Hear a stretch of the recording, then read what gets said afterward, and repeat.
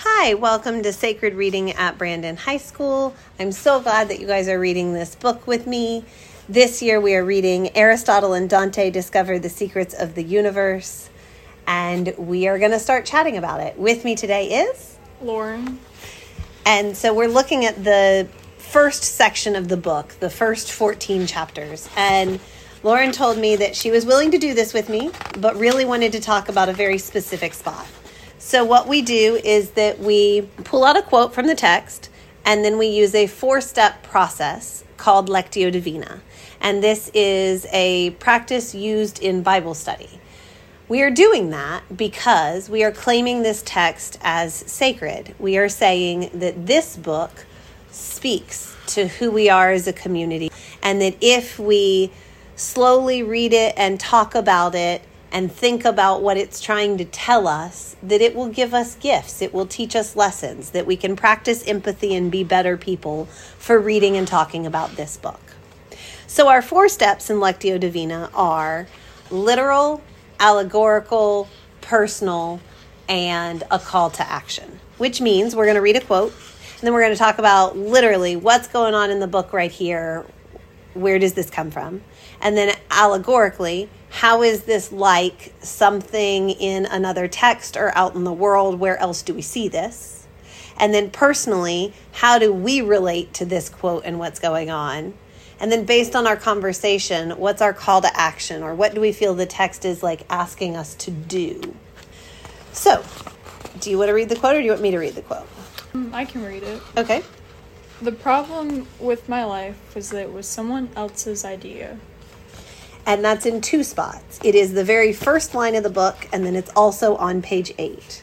And on page 8, when he says it, what's around that is that his mom has asked him, Ari, our narrator, to volunteer at a food bank. She's volunteering. It's summer. She's signed him up to do that too. And he says yes. And then he says that he hates being volunteered. The problem with his life was that it was someone else's idea. So if we're literally talking about what's going on here in this book, what is it he doesn't want to do? He doesn't like volunteering, or he doesn't like the fact that he feels like his life is unplanned, or in his case, it's unplanned, but it was planned by his parents in a way. Yeah. So it's not necessarily, I think, that he doesn't want to go volunteer and help people. He doesn't want to feel obligated. Yeah, and he doesn't like that somebody else is making him do it. Yeah. He talks in this first chapter and in this first section about how there's like different rules for summer. And I love the different rules for summer. That's definitely something I feel. I don't have to get up at the same time every day. I don't live my life on a bell schedule over summer. I get to just do things. Bedtimes are a lot looser, even with my kid. And so I like picking over summer. And here, right at the beginning of summer, here's his mom telling him what he has to do at least every week. And he's like, but then that makes my life someone else's idea. He wants to pick. So that's what I see literally there too. If we talk about allegorically what's going on in other texts and in movies, where else do we see somebody who feels like they don't get to choose for themselves? Well, I'm thinking of I immediately thought of arranged marriages, and that made me think of Romeo and Juliet, where they're trying to have Juliet marry this older guy. Yeah. I don't remember his name, but he's not really important. Paris. Paris. And they're trying to basically set her up with him, but she's not interested in him at all. Yeah. And so that kind of makes me think of it. And in order to get out of that, she fakes her own death, gets married behind her parents' back, and when she realizes that Romeo didn't know that she was faking her death, she ends up killing herself. Yeah. So to avoid her parents' definition of her life, she ends up killing herself.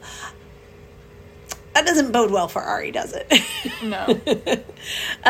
The one I was thinking of is really because I have a kid and she watches everything Disney because she's little. So I was thinking of Turning Red. It's about a girl whose heritage is Chinese, but she is Canadian.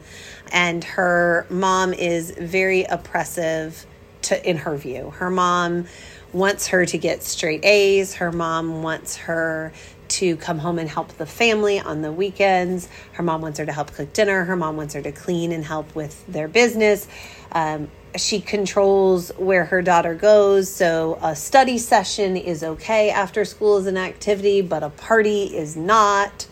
And our girl, Maylin, feels very oppressed by this. Specifically, it comes to a head when she likes this other boy. She thinks this guy is cute. And so she's like drawing fan fiction and like art in her notebook, like doodles of her and him kissing and that sort of thing. She's drawing like art for it. And her mom finds this and thinks that this boy is like pressuring himself on her daughter when he has no idea that any of this even exists. He's like the clerk at the convenience store around the corner. And her mom takes her and drives her over there and takes the journal and goes up to the guy and is like, "What have you done to my daughter?" and shows him. And the girl is so mortified by this that she wants to hide and die and crawl in a hole and doesn't know how she'll ever get over it. And her mom's idea of her is so different from who she actually is at that point that it leads to her mom causing her very greatest embarrassment ever. And that resonates with me in the same way that Ari is like, my mom is controlling everything I'm doing and my life is somebody else's idea. So our third step is to think about personally how we can relate to this quote, how it feels like it's in our lives. Well, for me, not necessarily that my parents control my life, and not necessarily that it was their idea, but I was younger. My parents weren't actually married. They were just dating. Mm-hmm. And they had me after only 3 months of dating. Mm-hmm. So I was definitely not planned at all. Mm-hmm. But I just think of it like I wasn't planned by really them or by myself. And for some reason, like during dark times in my life, that definitely was something that it bothered me the most, because I felt like I don't belong here because I was never actually planned to be here. You weren't their idea. Yeah. They didn't plan your life. Yeah. So you feel the opposite of it. Yeah. Wow. I would say that if you are here, that means that they made a choice. Yeah.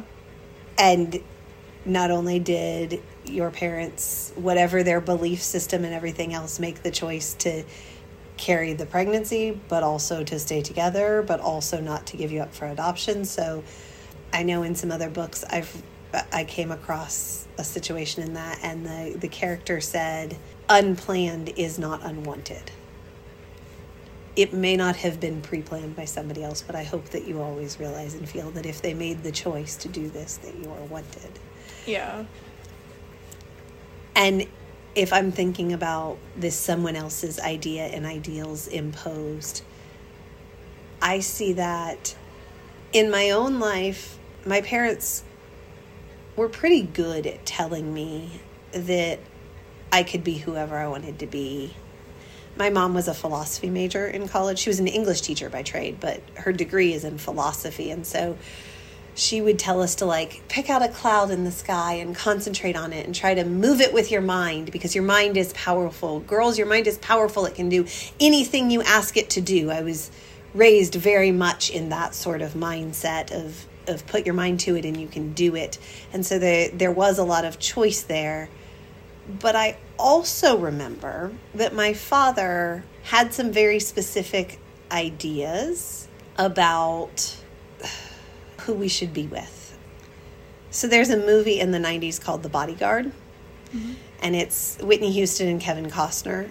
And Whitney Houston in the movie is a singer, and she is very famous and getting death threats, and Kevin Costner plays literally a bodyguard who steps in to try to figure out who the stalker is that she's getting death threats from and try to save her from it.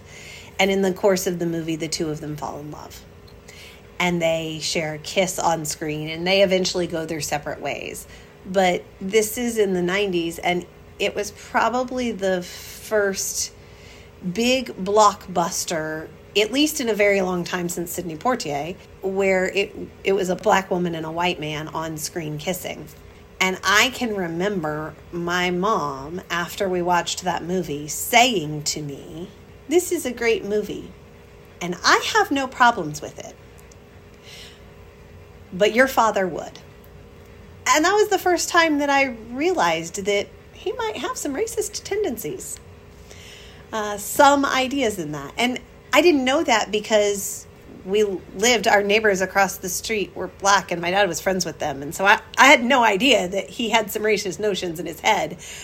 I wonder if he knew he had some in his head. But he definitely would not have wanted me to date somebody of another race. My mom just flat told me that that was a fight I didn't want. And so I was told I could only look at certain people to date. And that stuck with me. And that was an offhanded comment when I was, probably 12 that she made. And I'm in my 40s, and that still is something I hold. So I definitely think that our parents and the people around us can have a vision of our life that can feel oppressive at times. And I am happy in my life. And I hope that Ari can as well be happy. And I hope that we find that as well, even with those oppressions. So as we think today about Maylin Lee and my father and your parents, and as we think about Romeo and Juliet and Ari, what do we think the text is calling us to do? Well, I feel like in a way it's trying to say don't let what your parents or what other people tell you to influence the way you want to live your life. But also to find your own way in life and don't let things that don't matter, such as like social media or friends and just fake people, to destroy you and break like your view in life. I like that. I know Ari says that he is miserable. He says that on the first page. I was 15, I was bored, I was miserable. And he says that the problem with his life is it's somebody else's idea. I'm sure that his misery is connected to the fact that he doesn't feel in control here. Yeah. And so I think what you say is powerful. And I think that means that all of us probably need to be a little careful about our controlling natures too. I know as teachers, we're supposed to be in charge in the classroom. But I also think we need to remember that sometimes the best learning happens when we let students talk. So as far as my job and my work, if I am a little less controlling, if Ari's mom kind of steers and directs sometimes, but sometimes lets him choose. Yeah. In this early spot, like she tells him he needs to do something for the day, but then he's like, okay, but I do have an idea and it's mine, so I'm going swimming.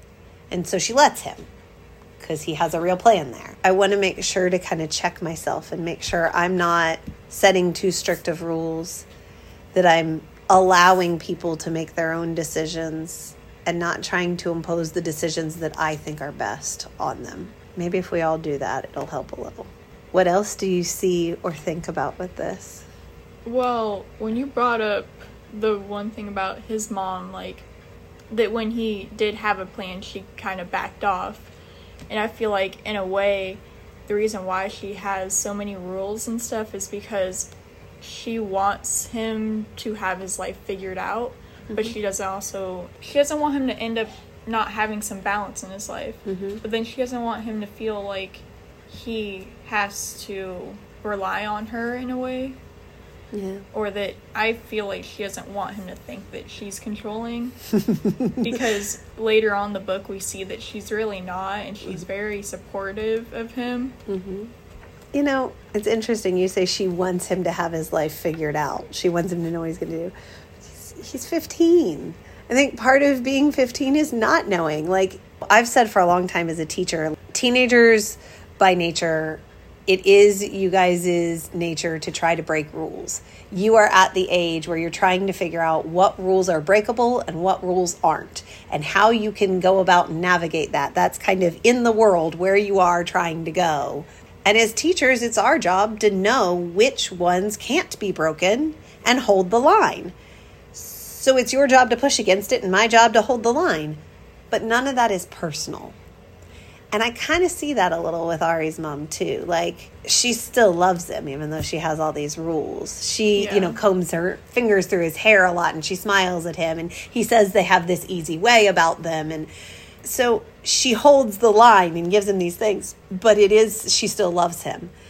And so we can't take it personally. Everybody at this school, every student in high school, you're not supposed to know yet exactly who you are and everything in your life. That's kind of the whole point, is to figure it out. Yeah. I think she's also like that with him because he's the youngest. Like in the book it says that he has twin older sisters who are 12 years older, and then an older brother, which that's a whole other situation. Yeah. That I'm not going to spoil right now, but his older brother has gotten into some bad things in his life. And I feel like his mom pushes all these rules on him, and he even says this himself, that she does this probably because she doesn't want him to be like his brother. He says he's an only child without being an only child because they're too much older than him. And then it just ends up like his sisters are like parents to him too because they're too much older. And then his brother is what he can't be. So all of them are just giving more expectations. It's more people controlling what he can and can't be. Maybe he just needs some room to breathe. So I guess my goal then is to give everybody room to breathe and make their own mistakes and choices. But just like Ari's mom, maybe be there to catch him if needed. So we'll see where this is going in this book. And if you want to tell us what you think, either about Ari and his mom imposing too much on him and his life not being his idea, or about your own experience with an adult in your life who sets the rules and pushing up against that and what that struggle feels like. I'm all ears. There's a discussion board on Canvas. If you click on One Book, One School, you'll see discussion board posts. You can also sign up to be part of this podcast, or you can record a little voice memo on your phone of what you think and send it to me from Canvas there. And I will put it in a future episode of the podcast. I'd love to know what you guys think as we read. Please join us next time as we discuss the next hour or so of reading time. I'll see you soon. Thank you. Bye.